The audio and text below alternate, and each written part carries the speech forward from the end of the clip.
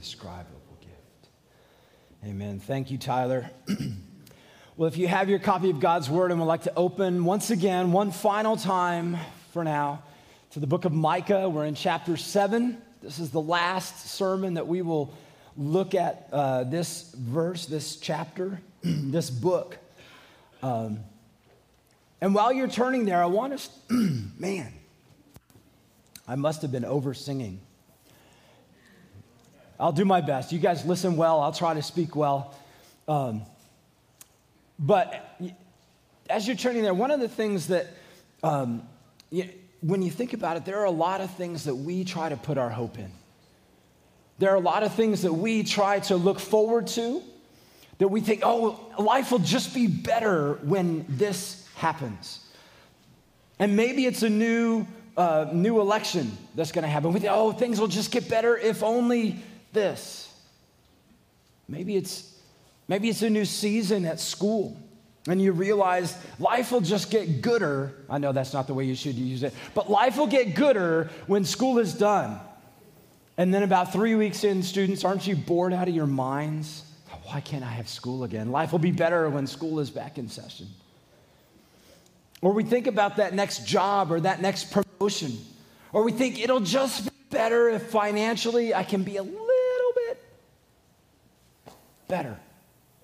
I hope for that day.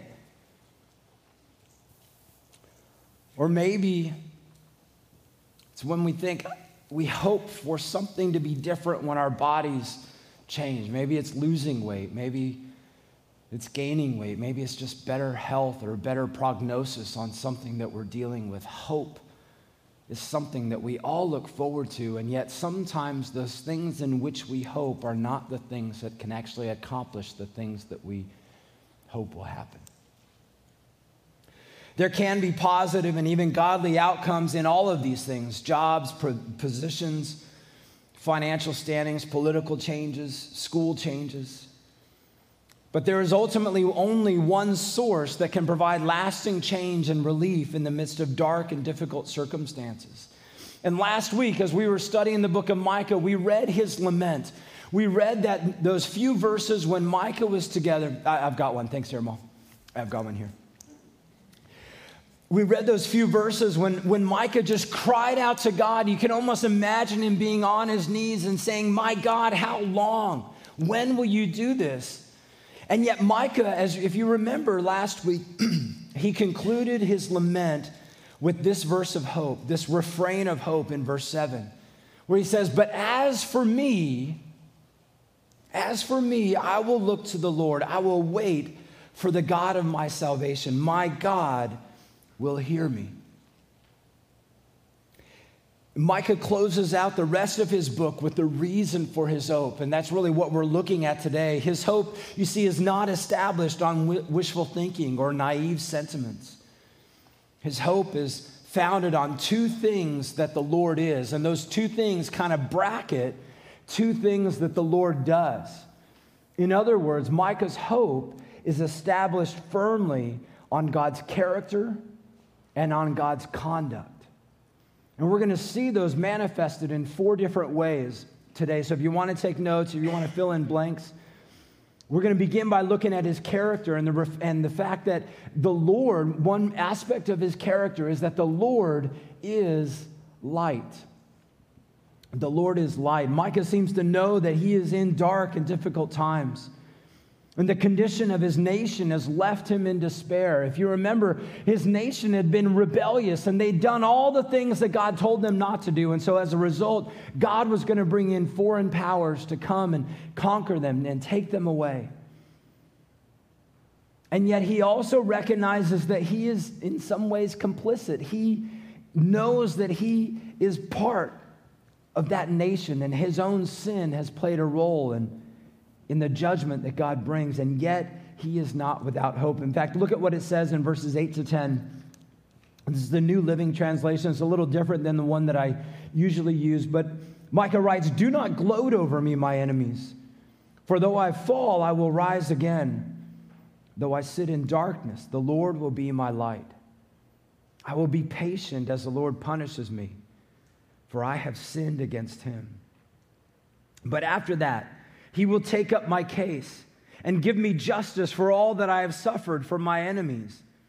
The Lord will bring me into the light, and I will see his righteousness. Then my enemies will see that the Lord is on my side, and they will be ashamed that they taunted me, saying, "So where is the Lord, that God of yours?" With my own eyes I will see their downfall. They will be trampled like mud in the streets.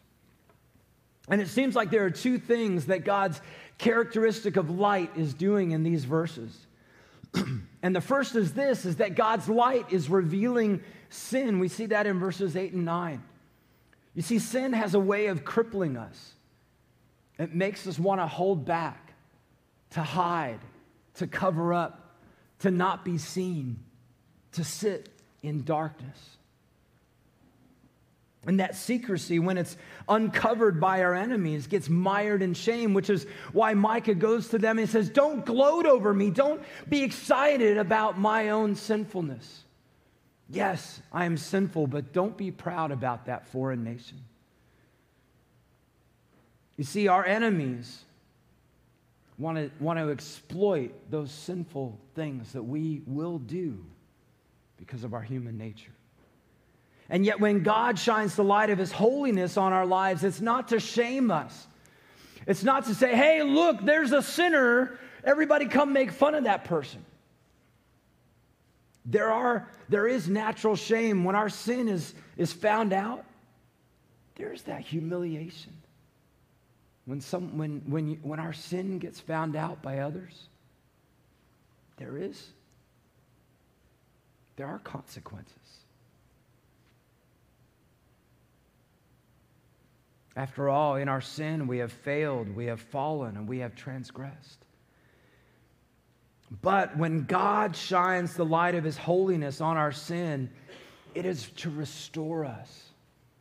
It's to reveal that sin in us so that we can repent of it. It's to bring healing to us. God brings us into the light.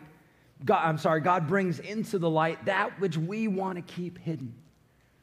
That which we want to keep in the dark. He roots it out so that it won't kill us. And I think David understood the profound ramifications of sin and the healing character of God when he wrote in Psalm 32, "Blessed is the one whose transgression is forgiven, whose sin is covered. Blessed is the man against whom the Lord counts no iniquity, in whose spirit there is no deceit. For when I kept silent, my bones wasted away through my groaning all day long. For day and night your hand was heavy upon me. My strength was dried up as by the heat of summer. Selah. I acknowledged my sin to you. I did not cover up my iniquity. I said, I will confess my transgressions to the Lord, and you forgave the iniquity of my sin. Selah. You see, God's convicting light can often feel like a heavy hand. I don't know if you've ever felt that way, but when we've got unconfessed sin in our lives, when there's something we're holding on to, something we're trying to keep covered up, and God has that way of saying, here, will you repent of this? His hand is heavy. His light is piercing. It is painful. It's almost like we can feel our bodies wasting away from within, as David described. And yet until that sin is confessed to the Lord, until that sin is addressed in our lives, God's hand will feel heavy upon us. And yet Micah speaks from the freedom and the relief of confession. He speaks from the freedom and relief that come with forgiveness from God. But I think in addition to seeing the revealing quality of the light in the Lord, Micah notices the fact that in God's light, he is restoring honor. We see this in verse 10. In other words, he's overcoming shame. Micah recognizes that this healing and revealing aspect of God's light will turn the shameful taunts of his enemies back on them when they see the ways that God can restore honor. Over the last couple weeks, this theme has come up for a variety of reasons between Danielle and me. And there have been several podcasts that she's been listening to that I think have been very helpful to me as I think through this. Podcasts that Danielle has shared with me where people talk about both the revealing light of God's conviction, but also the restoring work of his forgiveness. Now, let me give you two brief scenarios. You see, first of all, God's light is seen in community. When we're mired in sin, and maybe it's an addiction of some sort, maybe it's an addiction to alcohol or drugs or pornography or games or social media likes or the approval of others or news, or maybe it's an addiction to work. In our own desire to hide our shame and our addiction, we also hide our sin. We keep it from others, and we might even pull back and remove ourselves from some aspect of fellowship, saying, let me keep you at arm's length. But when God's revealing light breaks in and the heavy hand of the Holy Spirit's conviction becomes unbearable, the response that God has designed is confession. First of all, confession to him. But there's a second way that I think confession becomes necessary and helpful, and that is in confession to a trusted brother or sister in Christ. And sure, that can be painful and that can be embarrassing. But there will be healing. You see, acting as an agent of God's light, this brother or sister can work toward lifting us out of the dark, turning on the light, pulling us out of the shame, pulling us out of despair. Community has a way of pushing back darkness. So I guess the first question is, are you finding yourself tempted to withdraw from contact with other brothers and sisters in Christ? Maybe you need to be aware that engaging will be more helpful than withdrawing. But secondly, we see God's light in restoring honor. And one of those podcasts that Danielle shared with me included an interview with a woman named Kate. And from the time Kate was about 14 years old, she was very sexually active. She found her identity wrapped up in all these many different people, many different men that she had slept with. In some ways, she didn't know any better. She thought that's just how life would be. In fact, that's what our culture, isn't that what our culture is saying to all of us? Do whatever you want, sleep with whoever you want. And so she was engaging that fully, only to find that she was empty and in despair. She finally met a man that she thought was the one. She finally met a guy that might stay with her for more than one night, that guy that might be with her forever. But as he uncovered her shame, he was not a believer. As he uncovered her shame, he's like, no. All he could see was the shame of her past. All he could see was her sin. He's like, I don't want any part of that. And it wasn't until she stepped back and began to see herself the way that God had created her. Not as an object of pleasure, not as an object to be used, and unfortunately even abused by other people, but an object, an image bearer of God. She began to be healed and be restored. Her shame-filled past was being renewed.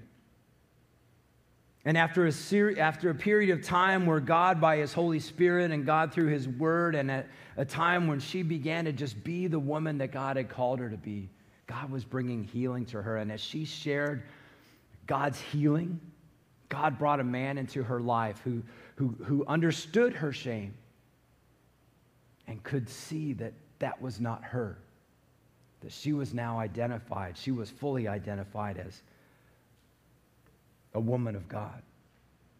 And so they worked together in their dating relationship to overcome their past shame, and they remained pure in their dating relationship. And now they're married, and they're encouraging other people to see who God made them to be and why enjoying sex inside of marriage is God's good design.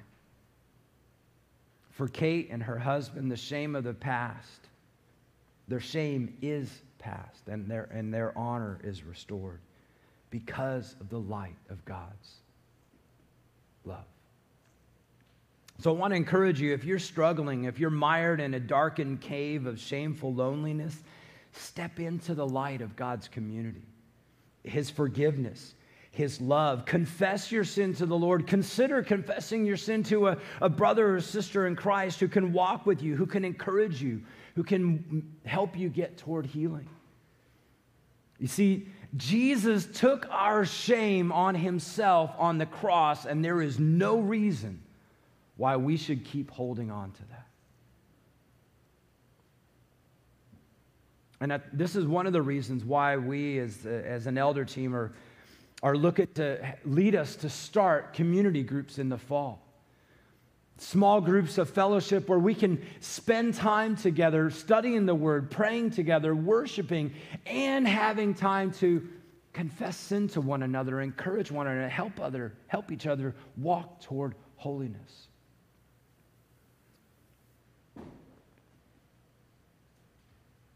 And over the next couple of months, we'll be discussing a little bit more about that. But back to Micah. Micah, he finds hope in the revealing light of God's character. He also finds hope in God's conduct, the fact that the Lord will cause the remnant to flourish. As we've seen over the last couple of months in looking at Micah, the people of Israel and Judah had not lived up to the expectations that God had placed on them. And while it has seemed like the entire society had become so corrupt that there was no hope of redemption, Micah seems to know that there is a remnant. There are people who still believe, who still walk in faith, who still walk as God's people. And basically, we come to this truth that there will always be a remnant of God's true people. And God will cause them to flourish even in godless lands. Look at verses 11 to 13. He sees in the future, he says, a day for building of your walls.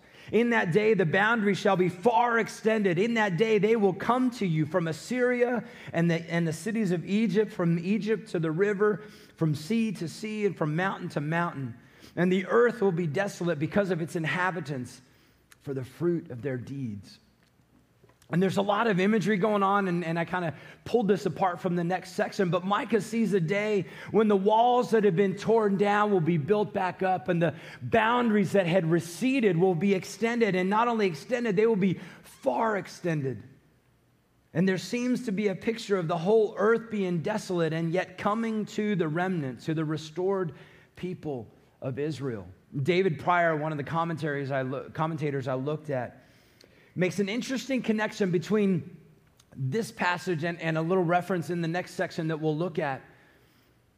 But he says this, he says, if we link the references to Carmel, Bashan, and Gilead, which we'll see in verse 14, with the vision of Jerusalem extending its boundaries in verse 11, we have this thrilling scenario. And now get this, look at this.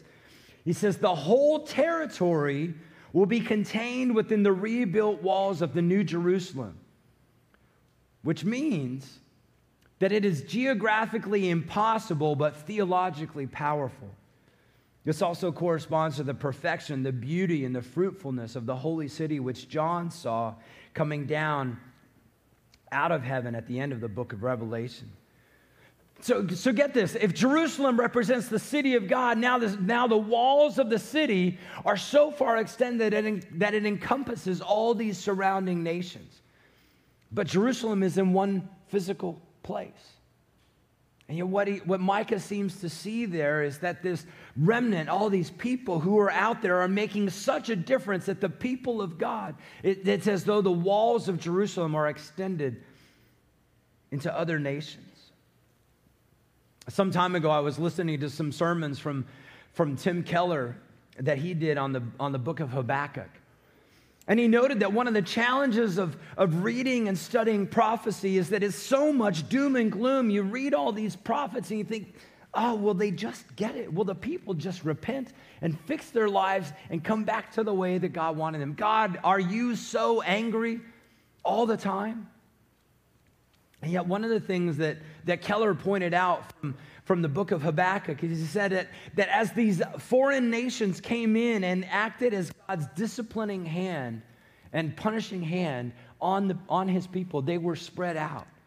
He says one of the things that you can do is looking throughout history, you see that as God's people were moved from Israel and Judah, from Jerusalem, and put in these other lands, you see them making a difference in those murderous and thieving cultures. You see, they may not all of them came back to the city. Not all of them came back to land. Some of them were told to stay there. Many of them had to remain, and yet because they were there, they returned to the Lord, even if they didn't return to the promised land. But because they were faithful there, they began to have an impact in the lives of people around them. And the culture out here was beginning to look like the culture that should have been back here. Jeremiah encouraged the exiles to have a positive impact in the foreign lands. In fact, in Jeremiah 29, verses 4-7, it says, "Thus says the Lord of hosts, the God of Israel, to all the exiles whom I have sent into exile from Jerusalem to Babylon."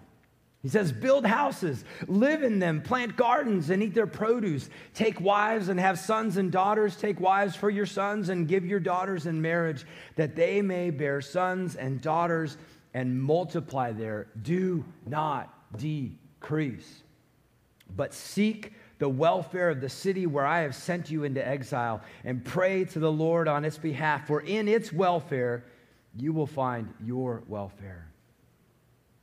The remnant was intended to make a difference, make an impact in those cultures.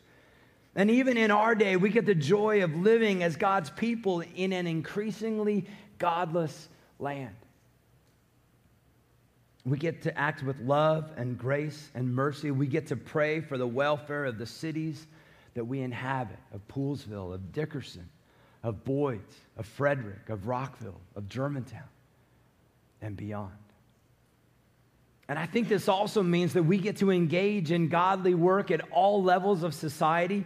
And I think we should be praying that Christians would enter into government. True Christians, not just people who are conveniently Christians so they can get elected, but true believers enter into government to run for the Board of Education, to become judges and professors and physicians and scientists and more.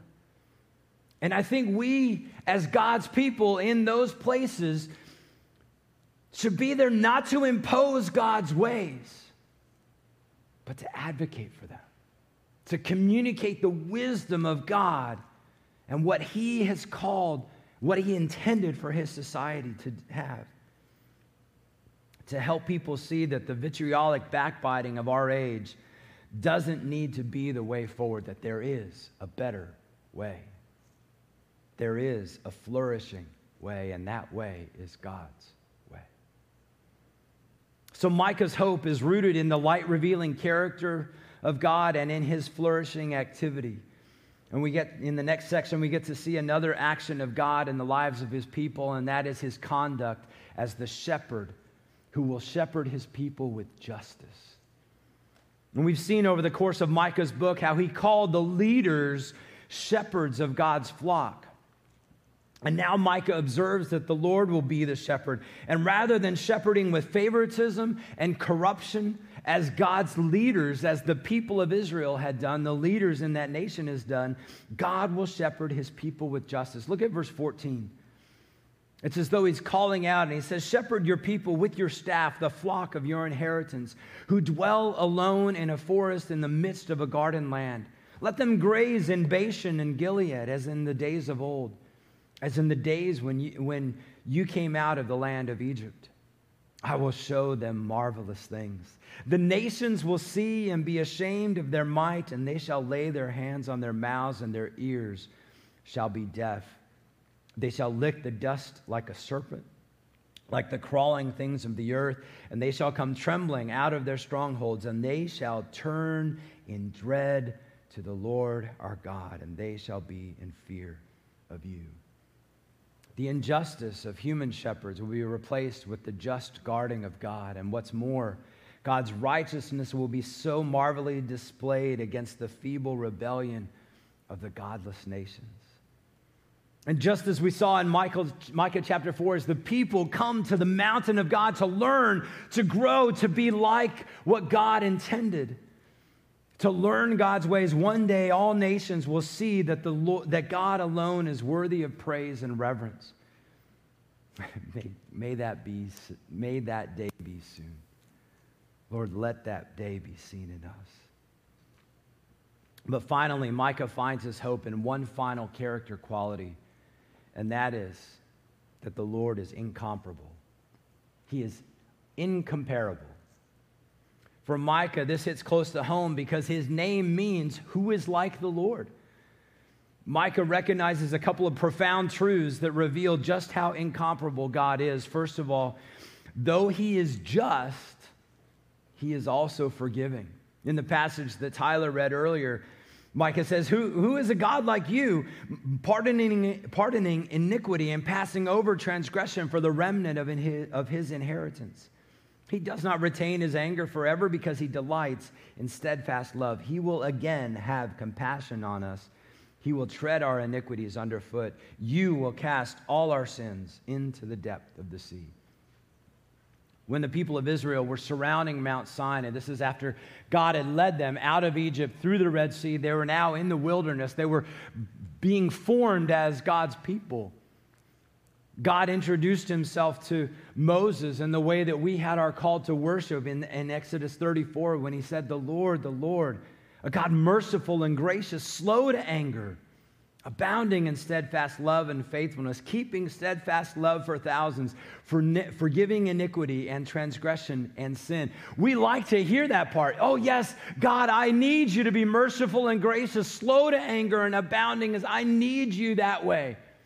And yet we also see a God, as it says in the next part, who will by no means clear the guilty, visiting the iniquity of the fathers on the children and the children's children to the third and fourth generation. We think, God, I thought you were merciful. I thought you were gracious. How can you be that way too? You see, in his just standard, God treats sin for what it is. And yet in his steadfast love and mercy and grace, he forgives iniquity. And yet how can the two coexist together?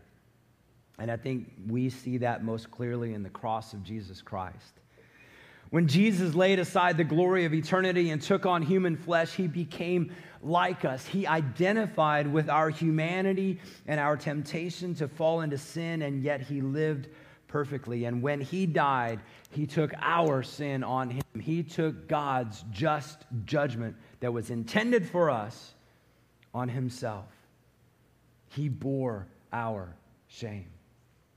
2 Corinthians 5:21, for God made Christ, who never sinned, to be the offering for our sin, so that we could be made right with God through Christ. And consider Romans 3:22-26. We are made right with God by placing our faith in Jesus Christ, and this is true for everyone who believes, no matter who we are. For everyone has sinned, and we all fall short of God's glorious standard. And yet God, in his grace, freely makes us right in his sight. He did this through Christ Jesus when he freed us from the penalty of our sins. For God presented Jesus as the sacrifice for sin. People are made right with God when they believe that Jesus sacrificed his life, shedding his blood. This sacrifice shows that God was being fair when he held back and did not punish those who sinned in times past, for he was looking ahead and including them in what he would do at this present time. God did this to demonstrate his righteousness, for he himself is fair and just. He makes sinners right in his sight when they believe in Jesus. If you're not yet a follower of Christ, I want you to understand that God's justice will be meted out. The Bible says the wages or the reward of our sin is death. Sin deserves death. It's either our death, which results in eternal separation from God, or through Jesus Christ, Jesus' death, which results in a purpose-filled life here and eternal life with God. when we put our faith and trust in Jesus, in his death, then we receive God's eternal forgiveness, his justice. And so I want to encourage you, if you've not yet put your faith and trust in Jesus Christ, may it be today. The Bible says today is the day of salvation. It's appointed for man once to die, and after that, the judgment. Either you'll go before the judge on your own, or if you put your faith in Jesus Christ, you'll go before him with an advocate who says, no, that one's mine. That one's mine. And I hope that he is your advocate. Micah not only sees God's incomparable nature and his justice and forgiveness, but he understands that though we are faithless, God is faithful. We observed how the people of Israel and Judah were rebellious against God, and even though God is bringing discipline to his people, he remains faithful to keep his promises to them. Look at verse 20. You will show faithfulness to Jacob and steadfast love to Abraham, as you have sworn to our fathers from the days of old. You see, God made promises to both Abraham and Jacob hundreds of years before Micah comes on the scene. He had promised them land. He had promised that they would be a people. He had promised that they would be a blessing to all nations. And God has a way of being able to fulfill his promises in spite of the faithlessness of his people. Beloved, know and understand that even in our failings, even when we fall, even when we are faithless to him, he remains faithful. Faithful to his promises toward us. His hesed, or his steadfast love, will not let us go. Our world and our society, just like Micah's, is filled with faithlessness. People are leaving one another all the time. They leave relationships, they leave agreements, they leave churches, they leave families, they leave so much more. There is faithlessness rampant in our society. And yet God is faithful. There's an old hymn writer, a preacher named George Matheson, who lived in the late 19th and early 20th centuries. And in 1882, on the eve of his sister's wedding, he recorded in his journal that he was facing intense mental suffering. He never denoted what that was, but there are a few things that we know from his life. Matheson was blind. And a few weeks or months, a little while before his sister's wedding, his fiance came to him and said, I'm not going to be the wife of a blind preacher. You're on your own. And now, potentially seeing the fact that his caregiver, his sister, was now being married, he was feeling as though he was left all alone. And he said it was in that night when he was having this mental suffering that he was inspired to write in a flurry of words a hymn. And he said, it took me all of about 5 minutes to write this entire hymn. And here's the first verse of that hymn. O love that wilt not let me go, I rest my weary soul on thee. I give thee back the life I owe, that in thine ocean depths its flow may richer and fuller be. See, in the midst of his anguish, Matheson was reminded of God's faithful love. We've seen that Micah had reasons to hope for the future because of God's character and his conduct, and I think so can we. So can we. God's light may reveal sin, but it also restores us from our shame.